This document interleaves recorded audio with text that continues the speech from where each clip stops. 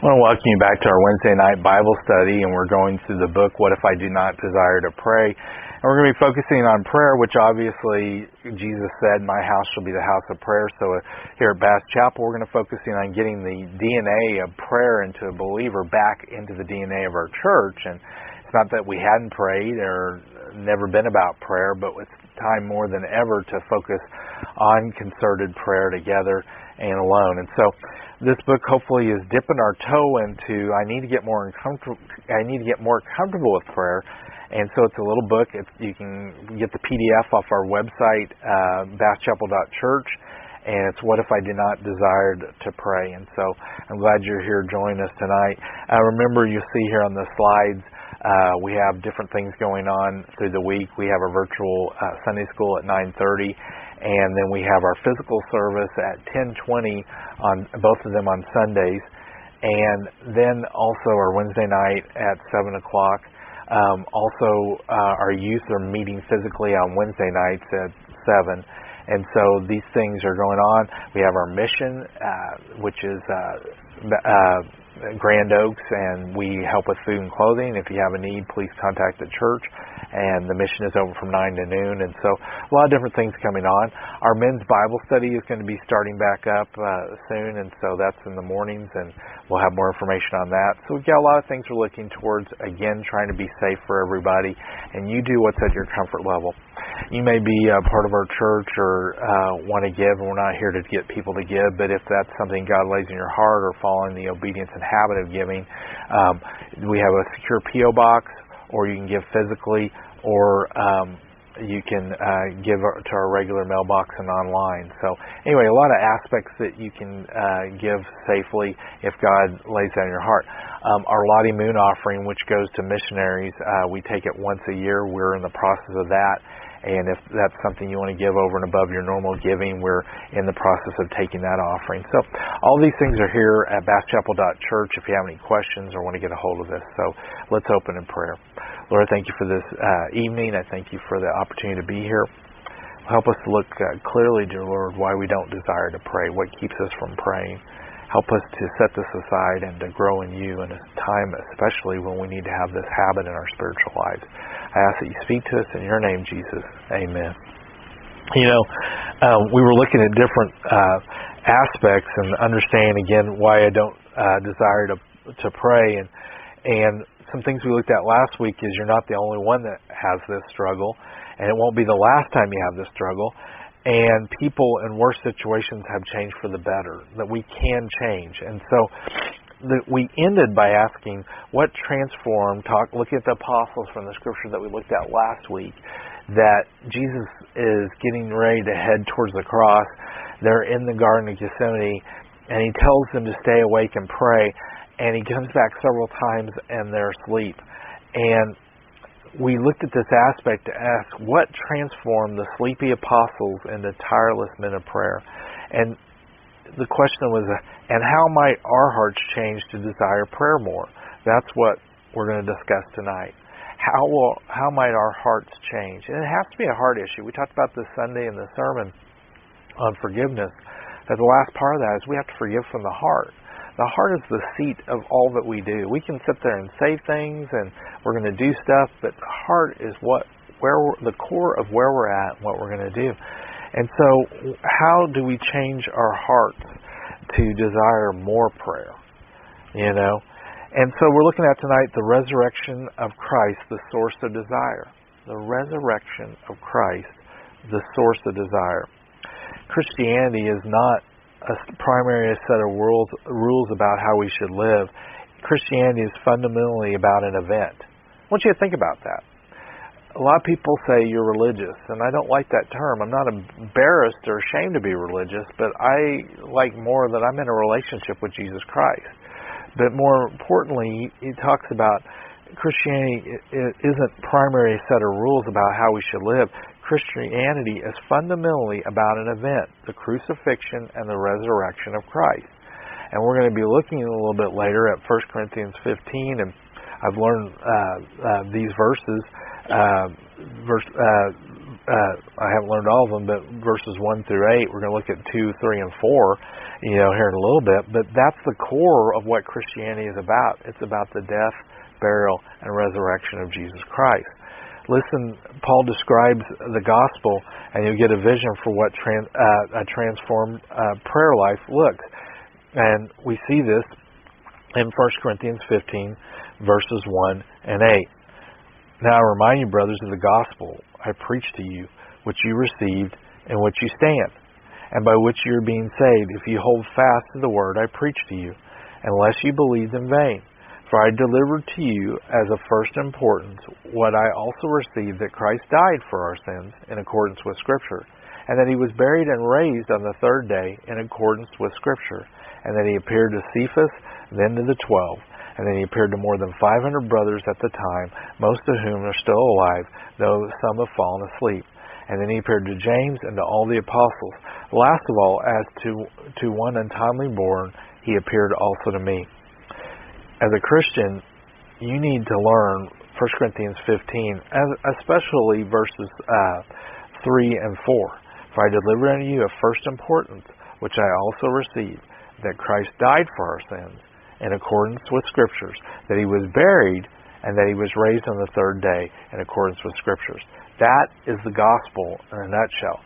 That is the reason we should be motivated with a desire to pray, is because Christ died for our sins, Christ was buried for our sins, and Christ was raised in accordance with Scripture. And then it goes on to show the witnesses, that not just the apostles, but also 500 plus people that saw the risen Christ. And so the vision, that should transform our lives. And that's what the resurrection means, is new life. The gospel message is primarily about what Jesus accomplished for his people by his death and resurrection. What did he accomplish? Jesus defeated death by dying. And he conquered death, hell, and the grave by raising from the dead. Jesus was alive and well, and this is one fact that animated the apostles' ministry and transformed them from sleepy saints that we talked about last week to leaders who prayed relentlessly. Very few people will die for a lie, especially when they discover that it's a lie. I mean, who really wants to die for a lie? It's kind of interesting. Most people that are involved in cults stay in the cult after they realize that it's a lie, because that's their family, that's their security, but they realize it's a lie. But very few people will die for a lie. And you see these men go all over the world with nothing. You see in Hebrews where it talks about how Christians were persecuted and the world was not worthy of them, and that they would go to these extremes. Why? Because of the power of the resurrection. A lot of us right now are, I'm upset about a lot of things. I don't like what's going on in our world right now. But I'm not saying this to be fake. I've had a peace before this. I have a peace now, and I'll have a peace after it, because this is not how it ends. We're talking about the kingdom of heaven. We're talking about a bigger thing. But so many times people can get weighed down by this, and will cause them to turn from God instead of turn to God. And to see that this world is not their home, and that the power of the resurrection says this is not all there is. Go back to the apostles. What were they doing after Jesus was crucified and buried? They were hiding, and they were living in fear. Side note, what are you doing right now in the midst of all this stuff? It's one thing not to like what's going on. It's another thing to let it consume you. We need to be focused on the power of the resurrection. That power of the resurrection should cause us to pray more. I was listening to a commentator today, and he was talking about that this has emboldened him when people are saying, don't speak. And he's talking about the gospel. This has emboldened him to push the gospel more. Again, with gentleness and peace. Guys, those of us that know Christ, we have the words of life and death. Deuteronomy 30:19 tells us this.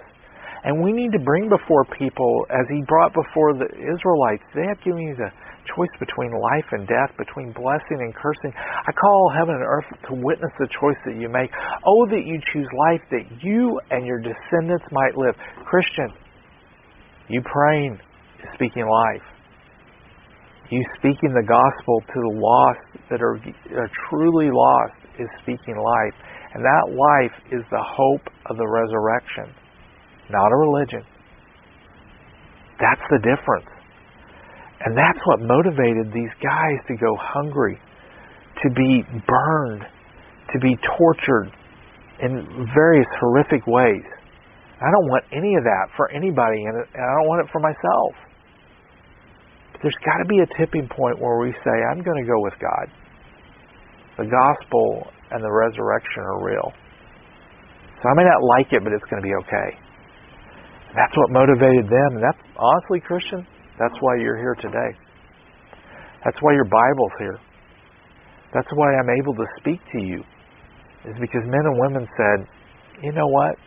The resurrection is real. And I'm going to pray to God. I'm going to be emboldened. I want you to be emboldened. I want you to get undignified. I want you to be so focused on worshiping God, it doesn't matter what else is going on.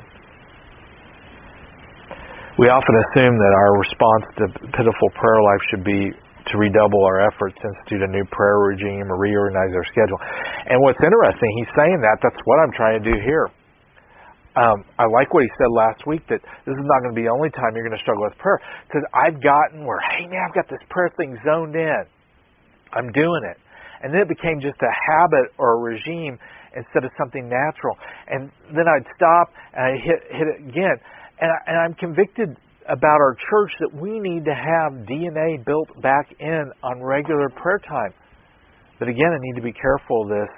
I don't want a regime or reorganize my schedule or just a habit. I want us to realize why we don't desire it, how you can do it personally, and how we can do it corporately as a church. Certainly we need a fresh dose of resolve or a change of schedule, but those things can't substitute the life of prayer. Instead, perhaps our cold, prayerless hearts need to stop focusing on prayer so much and start focusing on the person and the work of Christ. Jesus' resurrection changes everything, including our desire for prayer. See, that's the key that we can get tonight on what we're talking about. We're focusing on how should I instead of who should I. How should I pray? I really try to be careful about the sinner's prayer, because I think it is a good thing, but it's something made up of man. But there are a few components that if somebody asks Christ in their life, that they need to realize that. 1 Corinthians 2:2, for I've decided to concentrate only on Christ Jesus and His death on the cross. It's okay to have things like the Lord's Prayer that guide us or the sinner's prayer that guide us, but so many times if you're like me, I just get stuck in the regime of it and forget the relationship. And so that's sometimes you just have to pause and just talk to Jesus, which is what prayer is about. And so I've decided to concentrate only on Christ Jesus and His death on the cross. It amplifies 1 Corinthians 2:2. It amplifies what we've looked at here in 1 Corinthians 15 when it's talking about the fact of Christ died for our sins in accordance to Scripture. Christ was buried and raised from the dead on the third day in accordance to Scripture. That is the gospel. That is the power of the resurrection. Christ's resurrection should change our prayer life, not merely our prayer regime. So, how we pray, what we pray about. You go on here and see some examples in Acts. You read through the first 6 chapters of Acts, and you find at every opportunity the apostles turned to the resurrected Lord for help. At every point from lacking direction, we go back to Acts 1, verses 9 through 14. And again, you guys can look at these references and look at them a little bit further to see, hey, how did the disciples go from being sleepy and not praying to, I need you, Lord? And here they are. Jesus is ascending into heaven after He is risen from the dead, and they are called to watch and pray. And so even we see in Acts 1, verses 9 through 14, they were lacking direction, and so they were seeking it. We see it further in Acts 1, verses 15 through 26, picking up the pieces after being betrayed by a close friend, that they prayed to discern who would fill the role of the missing apostle Judas. And so to a struggling, growing church, we see in Acts 2 verses 37 through 42, a struggling with a growing church. It was, they had new problems. They had things to consider. Churches never have to have that issue. My goodness, this COVID thing, it's unprecedented. And it's not to be a naysayer, but, pastors struggling with that, or pastors leaving. They were leaving in the first place, but they're like, I don't know how to deal with these dynamics. But go back to the first church in Acts, and go back to why we're doing this study, and going back to why we're going back to this touchstone of, my goodness, you're calling us to pray. I mentioned this several times, but 90% of people, according to some statistics, are open to prayer. It doesn't mean they're praying to Christ. So prayer is a real pivotal thing that we need to have in our spiritual DNA. It's in our DNA, and we need to use it. And so we see that struggling with the growing church. They also prayed to feeling weak and afraid as they were confronted with hostility to Jesus. Weak and afraid, Acts 4:13 through 31. I'm convinced in America now they're going to deal with persecution. And Americans are not used to dealing with religious persecution.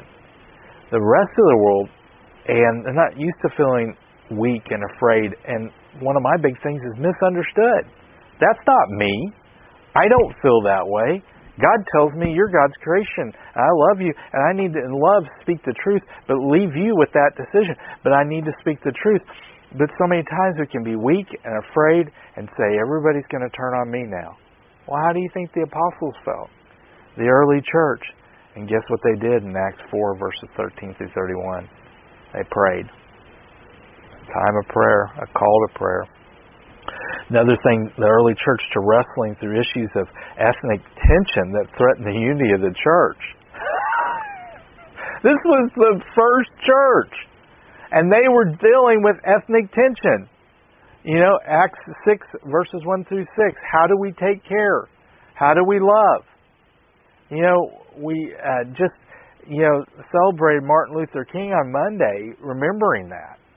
And I think he did a lot of good things and helped get us to a lot of good places. And then you fast forward, and we're dealing with what we're doing now. We need unity. And in the midst of this, we need to pray. We need to pray that we see the person, not anything else, that we see the creation God has created and we love. The disciples prayed. They turned to Jesus because they knew He could help. See, I told you 90% of people are open to prayer. The question is, who are they praying to? Only Jesus said, I'm the way, the truth, and the life. No man comes to the Father but through me. And we need to pray in the name of Jesus because there's power in that name. It's not a magic word or something like that. It's the name of the Creator of all universe that lived, that died, that rose, that resurrection power. Prior to the resurrections, the apostles often responded to challenges with cowardice and fear. We see this in Mark 14:50 and Mark 14:66 through 72. But after the resurrection, they chose to gather and to pray. They didn't keep their problems to themselves or attempt to work out solutions among themselves. They prayed. They always prayed. And this is what I'm trying to get us as pastor of Bass Chapel and encourage you to get back to pray. Doesn't mean you may not be able to physically get here and pray. We're going to have a designated time. We're going to give you the resources. You go on our website, basschapel.church, and you go to the resources section. There's wonderful resources to get you started and ideas about prayer. But we've got to get this into our spiritual habit. Every problem the early church encountered was met with prompt and often impromptu prayer meetings. I encourage you, I have to do this, but when somebody tells me of a need or a prayer request, I don't wait. I pray for them right then, and I pray with them. And the reason is I don't want to forget. I don't want to push it off. And so we need to do that. We need to be in season and out of season. Everyone that didn't search for everyone, they didn't go searching for answers on their own. Why? Because they had seen Jesus get up from the grave and He was alive, and they simply couldn't unsee it. They'd seen the power of the resurrection. That's why we read that whole section. 500 plus people saw Him. for 40 days after He rose, before He ascended. And they knew who they were praying to was alive. Blessed are those who believe who have not seen. That's us. We didn't see the resurrected Lord, but we believe it. Because the church was praying. Because the church was telling the gospel. Let's go to Esther. Her people were facing destruction, and her relative Mordecai said, I'm abbreviating, the Lord will save His people one way or another. Perhaps you are here for such a time as this, Esther, to save your people. Christian, this is nobody's fault. This is our time. It is on us right now. And either you're going to pray in the power of the resurrection, and you're going to speak with the boldness of the resurrection, or you need to ask yourself, do I know Jesus Christ as Savior and Lord? You may be afraid, and you may be disheartened, and we've all been there. But we need to remember what Hebrews 12:1 and 2, the great crowd of witnesses that are encouraging us to press on, to not give up, to lay aside every weight and sin which so easily besets us, looking to Jesus, the author and finisher of our faith, who for the joy set before Him endured the cross, despising the shame, and is set down at the right hand of the throne of the Father. This is why the resurrected Christ is important. This is why praying to the resurrected Christ is important. Because why did He sit down? Because He is victorious. These are just skirmishes. And we need to remember those that have gone on before us, that are cheering us on, that saying, we have won, and you need to boldly tell people that there is hope, and you need to boldly seek God in prayer, and that is the power of the resurrection. Every problem the early church encountered was met with prompt and impromptu prayer meetings, because they simply couldn't unsee what they'd seen, the power of the resurrected Christ. Jesus is alive. It's in this vision that leads to prayer. So consider these things as we close during this time, and we look at the section next week. Consider reading this is your homework. Consider reading large portions of the gospel or memorizing important texts in Scripture that unfold the glories of Christ's death and resurrection. I had memorized 1 Corinthians 15 verses 3 and 5 because 3 and 4 because that is the gospel. It said, in accordance that Christ died, for I delivered unto you of first importance, which Christ also delivered to me, that Christ died for our sins in accordance to Scripture, that He was buried, and that He was raised on the third day in accordance to Scripture. That is the gospel. Consider reading these sections, Romans 3 verses 21 through 28, or 1 Corinthians 15 verses 1 through 18. So reading large sections of the gospel, memorizing Scriptures. As we head towards Easter, that's a while, but now He's here, and He's been born, and He's living that life, that we see the power of the resurrection. Consider prayerfully reading a biblical reflection on the person and work of Christ. Some books, Mark Jones' Knowing Christ, or Mark Dever and J.I. Packer's In My Place Condemned He Stood. Just a couple of books there, and the references will be on there. But if you want our hearts to be transformed, then we need to meditate on the person and the work of Christ. We need to behold Him in His resurrected glory. Oh man, guys. If I just watch the news, if I just listen to what people are trying to tell me how the world is, and if I don't look around, and if I'm not in the Word first, 1 Corinthians 2:2, for I decided to concentrate only on Christ's death and His resurrection. Focus on Jesus. Focus on that He is alive, and focus that He said, in this world you have trouble, but take heart, for I have overcome the world. Focus on this is not the end, the resurrected glory. Next week we're going to talk about clarifying the gospel and fueling prayer, two more essential ingredients. We're praying in the hope of resurrection. We're praying to the resurrected Christ. But to the end, we're also praying that people be saved. I encourage you this week to look at the gospel, to look at the resurrection, to live in that hope regardless of what's going on, and to focus on that. Lord, thank You for this day, this opportunity to be here, and I thank You that You are alive, that You are risen, indeed. I pray that we live as a people with that hope, regardless of the things that are going on. I pray that we begin to pray and talk to you, to get comfortable talking to you in conversation. I pray you urge us to build these spiritual habits in our lives. I ask this in your name, Jesus. Amen.